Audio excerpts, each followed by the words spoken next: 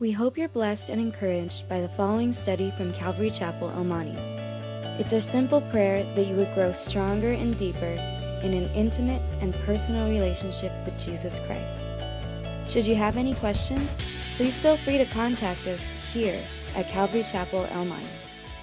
27. If you have a Bible, I would encourage you to open up there. And if you don't have a Bible, you can raise your hand or maybe go to the back and they'll give you one. I think it's so important to be able to follow along in our studies. I wonder if you guys have ever eaten anything that's gone bad. Have you ever taken a bite out of a sandwich and you're chewing it, and after maybe your third bite, you notice it tastes kind of funny, and then you're like, oh man, what's this green stuff on my bread? Or maybe, you had some milk and you took a drink and you spit it out because it tasted. Have you guys ever done anything like that? So I'm not the only one? Okay. Just the other day I was grubbing on some yogurt, and I like yogurt. I forgot to check the expiration date. I started eating it, and I was like, oh, there's something wrong with this, And what had happened was that it had gone bad. And you know what? Second law of thermodynamics. I'm not a scientist. The law of entropy. There's this general rule that things go bad. Even if you have good refrigeration, I don't know if you knew this or not, but you can put things in your refrigerator, and if it's a good refrigerator, maybe it's kicking in at 40 degrees Fahrenheit. It's a great refrigerator, but even in that, food will go bad. Certain bacteria, as a matter of fact, I read, you can have this, it starts off with just maybe 10,000 elements of bacteria. In 4 days, it will turn into 10 billion elements of bacteria. That's in a refrigerator. I guess at the end of the day, what I'm trying to say is things go bad. That's the world that we live in, because we live in a fallen world. And you want to know something else? People have an inclination to go bad too. We have an inclination, unfortunately, to start well, and maybe we reach a peak, but then we end up kind of waning off, and sometimes even going off. That's the world that we live in. For some of you here, you've been a Christian for a long time, and you're losing your fire. You're not spending time with the Lord. It's not sweet. You're not in the Word. You're not serving. You're losing the fire. The enemy is after you. And like I said, we live in this body, we live in this world. There is that inclination to kind of just go, and before you know it, man, you're an old person and you're just putting it in cruise control when God wanted to change the world through your life. And the cool thing about being a Christian is that it doesn't have to be that way. And I've seen it in my pastor, that you can continue to walk with the Lord, and the fire and the passion can grow stronger as you walk with the Lord. You can grow stronger as you walk with the Lord, but it's got to be the Lord. And as we go through our study today, we're going to see some things that kind of stood out. We're going to do something different today. We're only going to do 9 verses. And so you're probably thinking, hey, we get to get out early. That's what you're thinking, right? No. We'll see. But we're going to kind of get into the original language, because you guys know what language the Old Testament was written in? Does anybody know? It was written in Hebrew, small, minute portions of Aramaic, but mainly Hebrew. It wasn't written in English. And it wasn't the New King James Version, believe it or not. And so we'll look at some original language, we'll look at some word definitions, and I think that God can use it in our life so that we won't grow rotten and corrupt like so many people end up doing in their life. Look what we read here in verse 1. We start with this guy Jotham. He was 25 years old when he became king, and he reigned 16 years in Jerusalem. His mother's name was Jerusha, the daughter of Zadok, and he did what was right in the sight of the Lord, according to all that his father Uzziah had done, although he did not enter the temple of the Lord, but still the people acted corruptly. And so here's a guy, he's 25 years old. That's kind of young, huh? Don't you guys think? I think it's kind of young. He only reigned 16 years. That's not a long time, especially when you consider the fact that more than likely his father Uzziah was still alive, so he was co-regent with him for a while. Because remember at the end of Uzziah's life, his father's life, that he got leprosy. And so he was a leper. And so this guy Jotham is reigning simultaneously. And then when Uzziah finally dies, he reigns for a little longer. It's not really a long reign. But Jotham, you guys know what his name means? His name means Jehovah is perfect. Jehovah is perfect. And later on, I'm going to ask you guys that question again and see if you guys remember. But it's kind of cool when you look at his life. He mentions his mother right here. He's 25 years old. He reigned 16 years in Jerusalem. His mother's name was Jerusha, the daughter of Zadok. Now, as you go through the different kings, it's kind of cool. It doesn't always mention the mom. Sometimes it does. Once in a while it does. When it's significant. Sometimes it'll just talk about the city that she's from, or it won't mention anything else. Or sometimes it doesn't even mention the mom. This time it does. It mentions Jerusha. Her dad was Zadok. More than likely, he was a priest. More than likely. We're not 100% sure, but more than likely he was. But the testimony we have about Jotham is so cool there in verse 2 that he did what was right in the sight of the Lord, according to all that his father Uzziah had done. And so that's a good testimony, right? And he ends it right there, although he did not enter the temple of the Lord. And so you're like, well, what's that all about? Well, if you don't know what that's all about, that means you weren't here last week. And if you weren't here last week, you're in trouble, unless you have an excused absence. No, I'm just joking. Last week we went over the fact that at the end of his life, you guys, and I'll just try to tell you the real quick version, Uzziah was a great king. He was a great king. He was one of the best. But towards the end of his life, he got all proudful, and the Bible says that he was strong, and God marvelously helped him until he became strong. And then what he did was he was a king, and he says, well, I want to go into the temple. I want to offer incense on the altar, something that only the priests were allowed to do. And at the end of the day, let me just put it this way. He thought too highly of himself. And he went in there to do something that only the priest should do. And what ended up happening was the priest said, hey, you better leave. And he's like, who are you talking to me like that? I'm the king. And you know what happened? Because he got so mad that he got leprosy. And here was a man who had lived such a great life for the Lord. But at the end of his life, he blew it. And he ended up living in an isolated house, not even able to go into the temple, because he had blown it with the Lord. And there are some people that do that. Pride is the root of all sin. You can fall into some sin, and what ends up happening is God says, okay, put you on the shelf. I can't use you anymore because you're too full of yourself. It was a warning for us, right? So what I'm trying to say is that it's cool to read about Jotham, that he did what was right in the sight of the Lord. He did just like his dad did, except that he didn't get prideful. And let me just make a side note about this that's really cool here, is as we're going through the kings, we're learning from the things they did good, and we're also learning from the things they did bad. And so as you're going through the kings, I think it's very important that we have this in our heart. I want to learn, Lord, I want to learn. I don't want to learn the hard way. I want to learn the easy way by reading your Bible. I want to learn by even sometimes seeing the examples of others. Do you know anybody in your life that maybe they're a good example? They love the Lord, they're walking with the Lord, and they're not perfect, but man, they're proper. Learn from them. Do you know anybody in your life who's blown it? You see some guys, and man, I think of many pastors that were used by the Lord in such a great way, but they fell into sin, and the devil got a hold of them, and they ruined their life. We need to learn from them. So we learn from the good examples, we learn from the bad examples. That was who Jotham was. He did just like his dad did. All the things that his dad did good.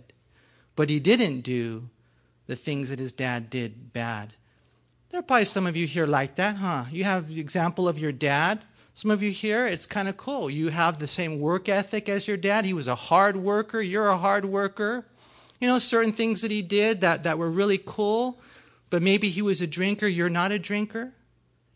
You know, maybe you see the way that he treated his wife, and it was an awesome, your mom, it was an awesome example, because the best thing you can do for your kids is treat your wife right.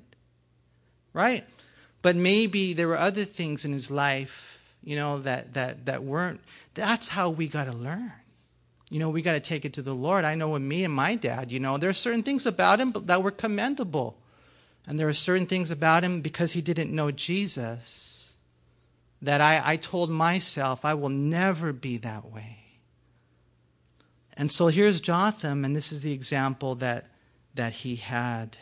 Spurgeon said this: he regarded his father's sin rather as a beacon to warn him away from that rock on which Uzziah's life had been wrecked. And so Jotham, we're going to see, is a good king. G. Campbell Morgan mentions three things about him that probably helped him to become a good king. First of all, he reigned during the early period of which Isaiah was exercising his prophetic ministry. We're going to see later as we go through that actually Jotham was reigning during the prophetic ministry of Isaiah and Micah and Amos and Hosea. A lot of these guys were ministering in the northern kingdom, but here he had Isaiah with him right there in the southern kingdom. And so that was probably one of the things that helped him to stay on track, is he had someone speaking the word of God into his life. Never, ever underestimate that prophetic ministry that we are blessed with, that he was blessed with. That was one reason. Secondly, something we alluded to earlier, his mother. His mom, the daughter of a priest, that's probably why it mentions that she was the daughter of Zadok, was to just highlight the fact that he had a godly mother. And you guys know that the hand that rocks the cradle rules the world, right? You guys know that the greatest influence on a child is his mom. And so, this guy right here, he had Isaiah, he had a godly mom. And then the third thing was he profited by his father's example, both good and bad, following the good and shunning the evil. And he ended up with that testimony there in verse 2. It's a great testimony that he did what was right in God's sight. That's pretty cool, huh? To do what's right in God's sight, because God sees everything. And not only did he start well, but he finished well. Here's one thing just to make a little note of. He's one of the few people in the Bible that there's nothing negative spoken of about him. Even though we don't have a lot of information, it's cool to see that nothing negative about him. And so, does that mean that all the people were good since he was good? And the answer is no, huh? Look again there at verse 2. And he did what was right in the sight of the Lord, according to all that his father Uzziah had done, although he did not enter the temple of the Lord, but still the people acted corruptly. One of the things we find in the Bible and we just find in life is that we have to, each of us, choose who we will serve. We have to choose individually, right? Whether or not we'll serve the Lord. A person might have the best parents and pastors and teachers and leaders and brothers and sisters. It doesn't necessarily mean that they're going to choose to serve the Lord, right? Joshua 24:15 is that classic passage when Joshua is there talking to the people, and he says, and if it seems evil to you to serve the Lord, he says, choose for yourselves. You have to choose. Your brother can't choose for you. Your mommy, your daddy can't choose for you. Your kids, your pastor, your teacher, you have to choose. Are you going to serve the Lord or not? Joshua tells them, hey, if you want to, you can serve The gods that your fathers served on the other side of the river, the God of the Amorites, is up to you, in whose land you now dwell. But he said, as for me and my house, we will serve the Lord. See, we got to make that choice. Jotham was a good king, but still the people acted corruptly. You know, it's interesting to know that during that time, again, many Bible prophets were prophesying. Isaiah, Hosea, Micah, and Amos, they were all ministering, but still the people were acting corruptly. And so what I wanted to do is kind of unpack a couple of things in our chapter. One of them, just to prevent us, you guys, from corruption, to prevent us from that. One of the things that kind of bums me out is Mexico. I have roots there. And you look at Mexico, it's huge. It's huge. It has so much natural resources, so much potential. I believe you have some hard-working people that live in Mexico, and there's so much intelligence and like all these things. So why is it that they're not thriving? And the answer is corruption, right? We see that in a lot of governments. There's that corruption. These people acted corruptly. And there's like this ruin, there's this rottenness, there's this element of, corruption that we see oftentimes in nations, and then it spills over into individual people who make up that nation. But what this verse teaches is this: it's crazy. Let me give you a few other translations, because again, remember, it wasn't written in English, and it wasn't written in New King James. Okay, one translation puts it this way: the people, however, continued their corrupt practices. So when you're speaking of corruption, you're not speaking of something that someone does one time. You're speaking about something that someone is continuing to do. They're not just acting out on it perhaps one time. They're practicing it. This is where they were. They continued as it was continuous. It was something they were practicing, doing over and over and over again. If it becomes a habit, it becomes you. Right? One translation puts it this way: the people were still sinning. Here it says the people acted corruptly. They continued to act corruptly. They were sinning. And I think that's good, to be honest with you, just to call it what it is. It's sin, right? It's not just a mishap. It's not just a mistake. It's not just a blunder or a bummer, right?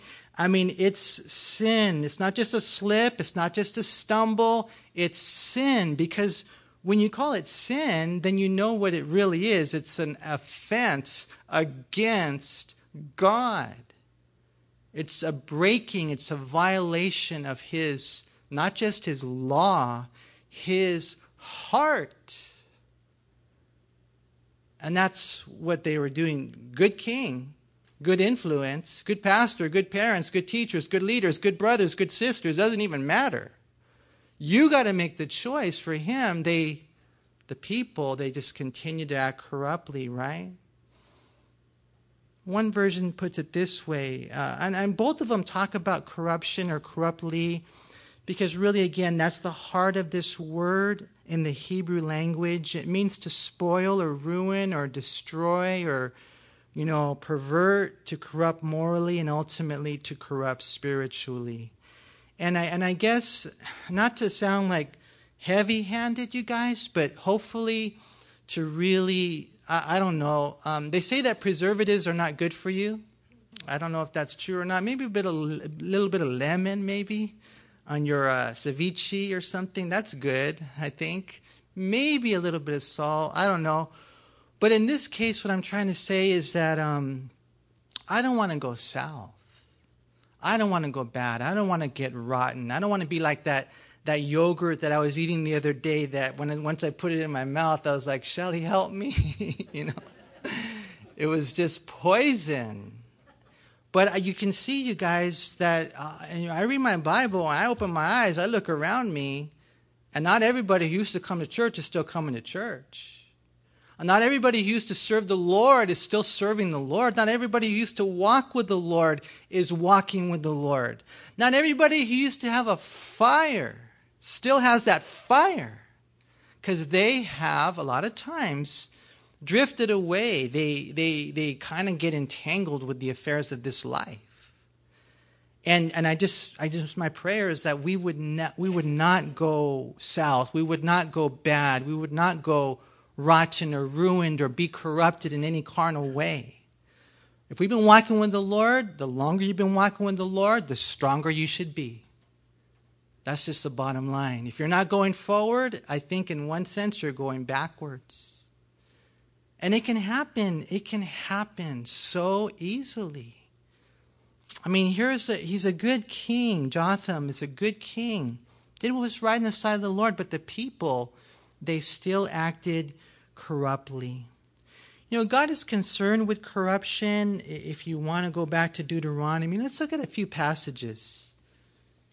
Deuteronomy chapter 4. When Moses is repeating the law to the people,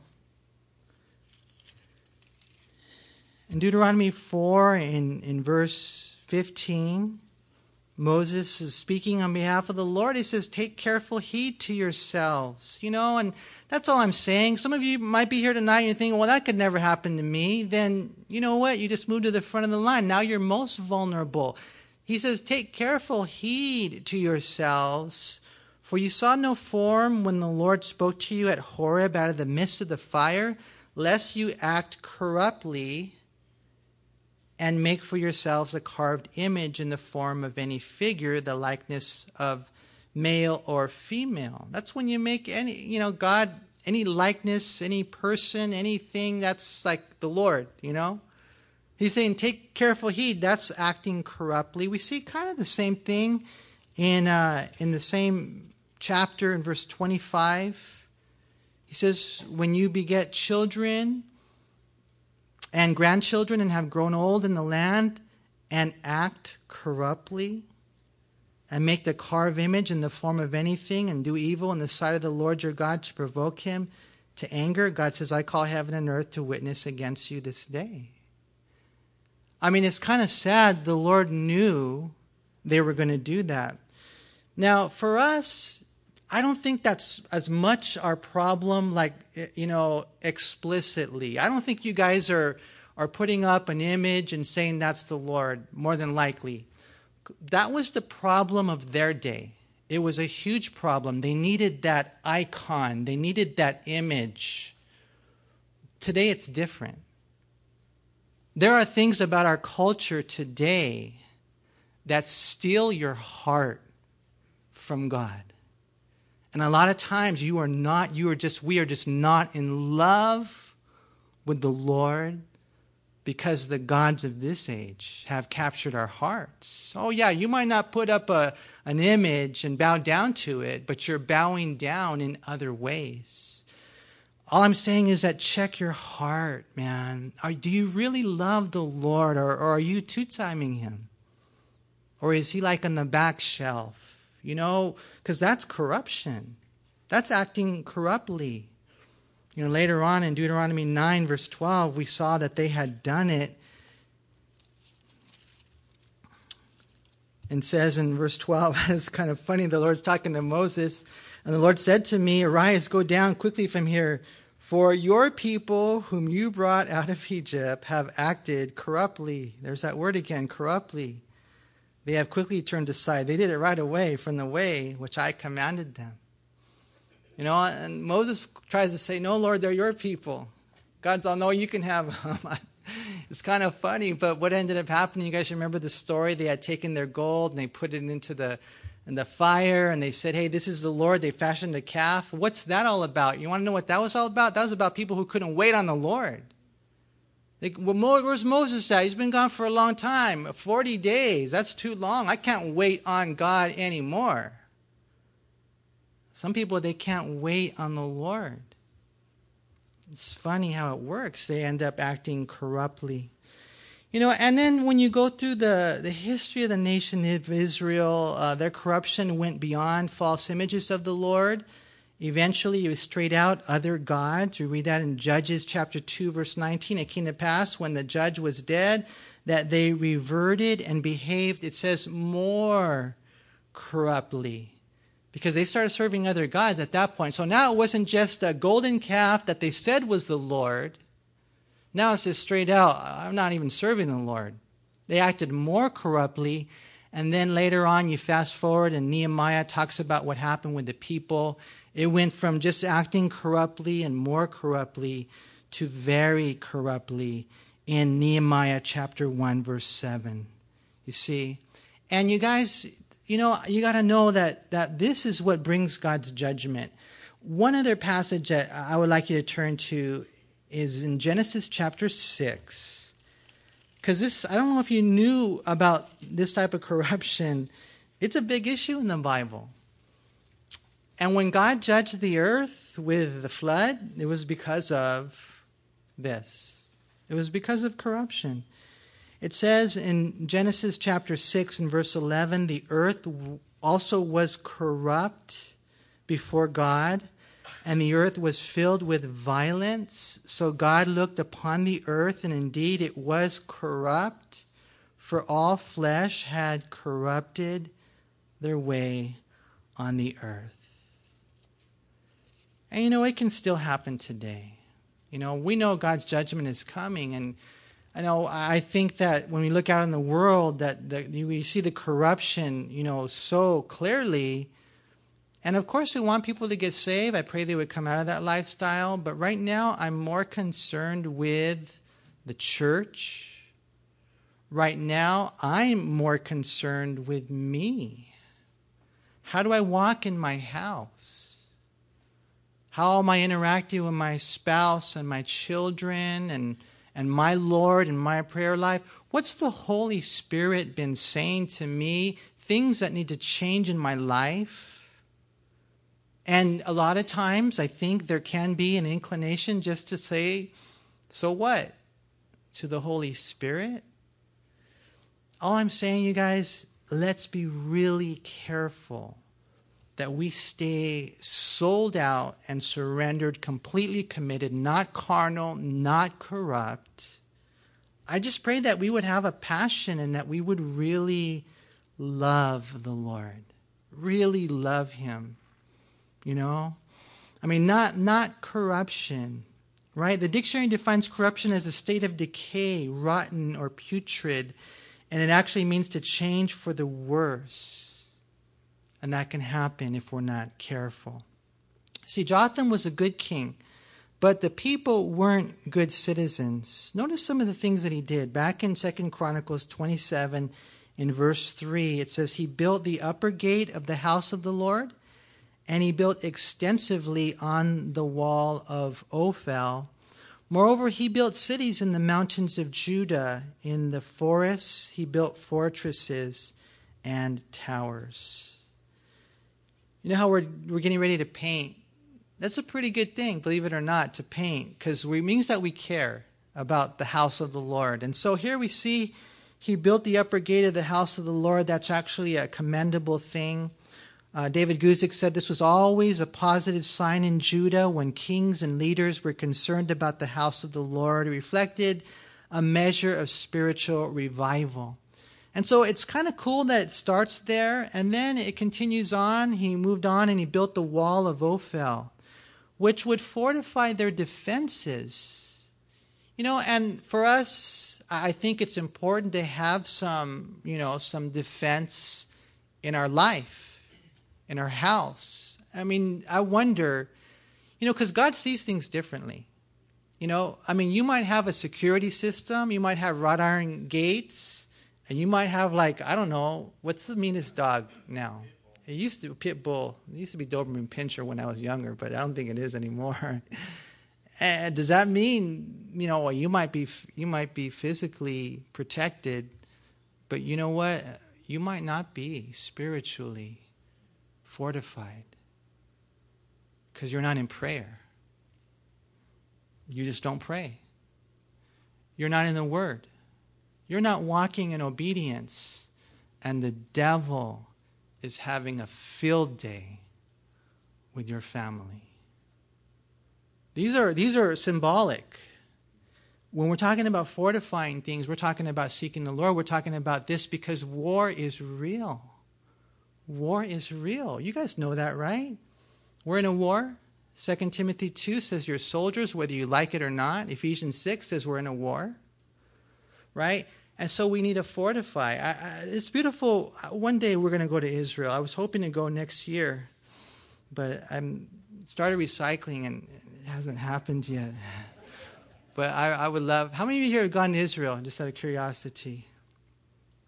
All right, you guys, you should sit in the front row right here. And that's right, my wife too.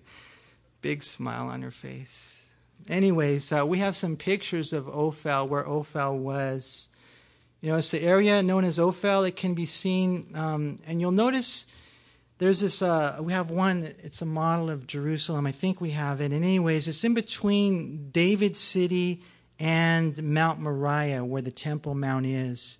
And we have the place of Ophel. There's a kind of a land view that we also have, and you can kind of see the visual there. So you have Jerusalem there, the city, and then you would go a little bit farther right there, and you start fortifying, building the wall right there, building elements of protection.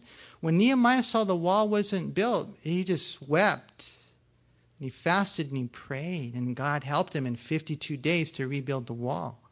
Maybe you need to rebuild the wall at your house. God will give you a mind and a heart to work, right?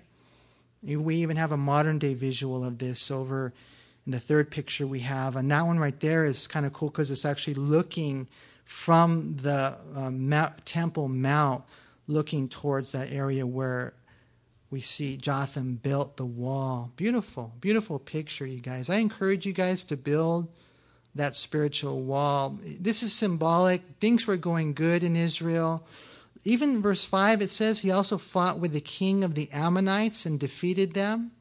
And the people of Ammon gave him in that year 100 talents of silver, 10,000 cores of wheat, and 10,000 of barley.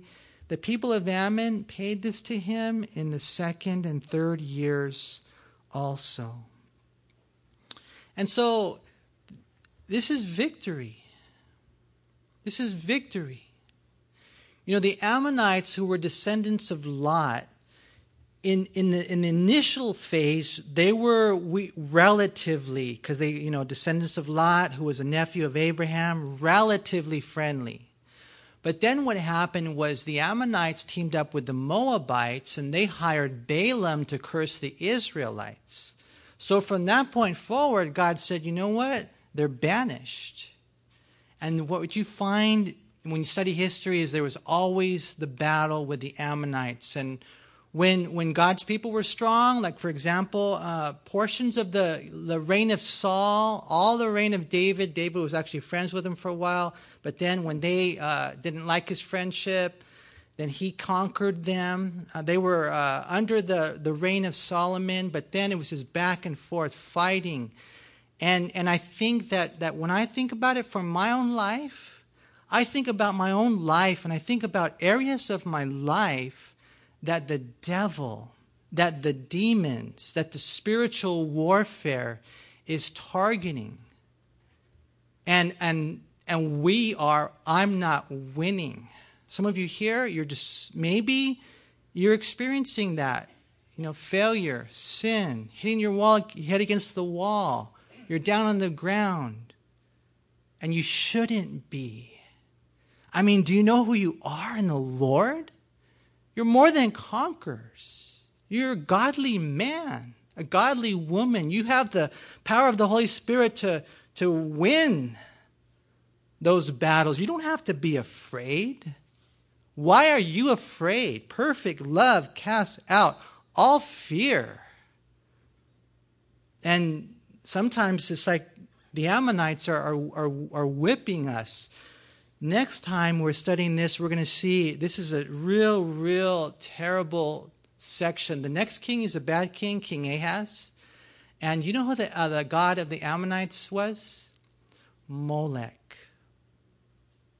And what ends up happening? This king of Judah ends up sacrificing the children on the god of Molech. It's the equivalent of modern day abortion. And the demon, the spirit, the devil, he beat him. right here, it's so cool to see Jotham. He's walking in victory. I mean, these guys are paying him so much silver. I mean, just a ton of silver and Wheaties and all that kind of stuff, man. I mean, they were just experiencing a great victory. And verse 6 is why. And this is one other verse I really wanted to focus on. It says in verse 6, so Jotham became mighty because he prepared his ways before the Lord his God. I mean, this guy right here, Jotham, he became mighty, strong, able to endure temptation, able to lead the nation. He became mighty. Now, I know it sounds kind of weird, but what if can I put your name there? Put your name there. I don't know. Is any Freds here? Probably not, so we'll use that. And Fred became mighty. Don't think of Fred Flintstone. Just think of another Fred, okay? So, I don't know. John became mighty. Jeanette became mighty. You put your name there. It's okay. You can become mighty. That's not unbiblical. Jotham became mighty. Can that happen to your life? Can that happen to your life? Absolutely. It can. The word right there for might, it means to strengthen oneself in order to withstand. It's an interesting definition because right away, to strengthen oneself in order to withstand, right away I think of Ephesians chapter 6, right? Ephesians 6, you don't have to turn there, but I'll read it to you if you want to. It's in Ephesians 6, verse 10. And you guys remember the passage? It says, finally, my brethren, be strong in the Lord and in the power of his might. His might, right? Mighty. And then he says, put on the whole armor of God that you may be able to stand against the wiles of the devil. The wiles of the devil, the way that Satan is strategizing to ruin your life. You put on that armor, you may be able to stand against the wiles of the devil. For we do not wrestle against flesh and blood, but against principalities, against powers, against the rulers of the darkness of this age, against spiritual hosts of wickedness in the heavenly places. Have we forgotten that it's a spiritual battle against unseen forces? Therefore, he says, take up the whole armor of God that you may be able to withstand. There's that word. Withstand in the evil day. Having done all to stand. Are you withstanding? That's the question. Are you walking in your strength? I mean, you may be pretty strong, and I don't know, you got a good upbringing, you have a nice character, you were, trained well by your parents, and that can get you pretty far. But there are demons, there are strategies, there are temptations, there are things that will just plow right through you, make you distracted. And what we need is we really need, the Lord, man. We need to be strong. We need to be strong in his might. It's very simple. The enemy is trying to take us down. He doesn't want us to stand. And even though we may have started strong, the enemy wants to ruin us and make us rotten and rot, go sour, go bad, carnal, corrupt. He's trying to take us down, and so we need God's strength in order to stand and withstand. The word withstand, it really means resist. And so at the end of the day, let me just say this. We all have a choice. You can resist the Holy Spirit, the Bible says. You can resist the truth, the Bible says. Or you can resist the devil, the Bible says. And when you resist the devil, you withstand him. And man, God does a great work in your life. Let me ask you guys a question. What happens when you resist the devil? What happens? Does anybody know? Who flees? Who said that? Good job. He flees. I mean, think about that. He runs away. And so he comes in and he tempts you, and you're like, okay, you're like dancing with him. Okay, and he tells you to do this, and you're right there doing that, and you're not resisting him. And man, he's just everything that he's pulling strings. And next thing you know, I mean, you're resisting him. And what happens to happening? The same thing that happened with Jesus. He said, away with you, for it is written. And when that happened, the devil split. See, that's what we need. The Bible says in James 4, verse 7, submit to God, resist the devil, and he will flee from you. How did Jotham do this? Back in 2 Chronicles 27. So Jotham became mighty because he prepared his ways before the Lord his God. And so you want to become mighty? Anybody here? You're like, Mighty Mouse would be fine. Mighty Mouse is better than me. Let me tell you that right now, man. But I want to become mighty. How did he become mighty? It says because this is why he prepared his ways before the Lord his God. The word prepared right there is an interesting word in the Hebrew language. It means to set up. It means to arrange. It means to arrange. Believe it or not, when I used to work produce, I used to arrange flowers. I remember those days, and you got to put them like in the right spot, right? And I don't know if I did a good job or not, but I tried, right? And so, we got to kind of do that with our ways. We kind of got to do that with our days. We have to arrange it just right according to the will of the Lord, right? The word ways right here, it speaks of a road, a journey, a manner, a direction. And right there he says he prepared his ways before the Lord his God. And basically, in a nutshell, is he did it in God's presence. Okay, Lord, what should I do today? Lord, what should I do? Here's my schedule. Here's my life.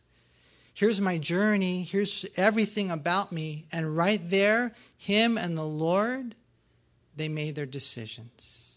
I like Mondays in my life because I get to go to Starbucks with my wife, and we get to sit down and look at our calendar. And I'm like, okay, babe, what do you think? Man, let's go to Hawaii. No, not Hawaii, All right, I'm just joking. We'll have our little schedule. I love it. I love it. Sitting down with her and making those types of calls. And what are you going to do? You give Aaron a ride. No, I'm not going to give him a ride. You give him a ride. We'll make him get his... I don't know. I'm just joking. I won't say anything, but forgive me, Lord. But anyways... you're and that's how it is kind of with the Lord. I mean, you sit down with him, and in his presence, you prepare your ways. And as you do that, and stop doing your own thing, as you do that, it's so cool. I think you'll become mighty. That's what happened with Jotham. And so he finishes his life in verse 7. Now the rest of the acts of Jotham and all his wars and his ways, indeed they are written in the book of the kings of Israel and Judah. He was 25 years old when he became king, and he reigned 16 years in Jerusalem. So Jotham rested with his fathers, and they buried him in the city of David.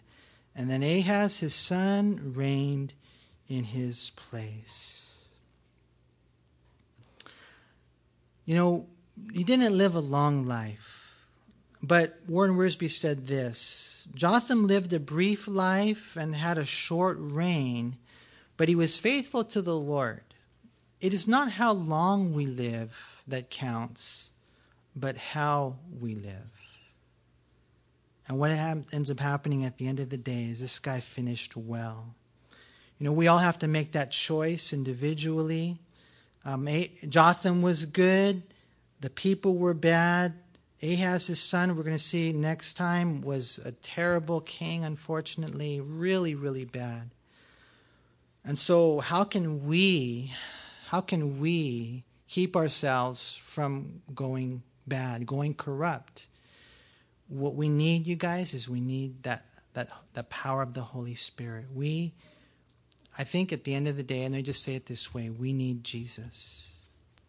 Remember his name? What does his name mean? Did anybody remember? What does Jotham's name mean? Jehovah is perfect. Good job. You guys are doing well tonight, man. It wasn't that Jotham was perfect, right? It was that the Lord is perfect. And what ends up happening is when you give your life to Christ, we're talking just full on, Lord, I transfer ownership of my life to you. Everything. Then what ends up happening is that perfection, that righteousness, that life, it gets imputed to your account. And that's what happened with Jotham. He's an example for us. If God can do it for him, can God do that for you? Absolutely. We hope you were encouraged by this study. If you have any questions, please call us at Calvary Chapel El Monte at air code 626-454-3414. Remember that Jesus loves you.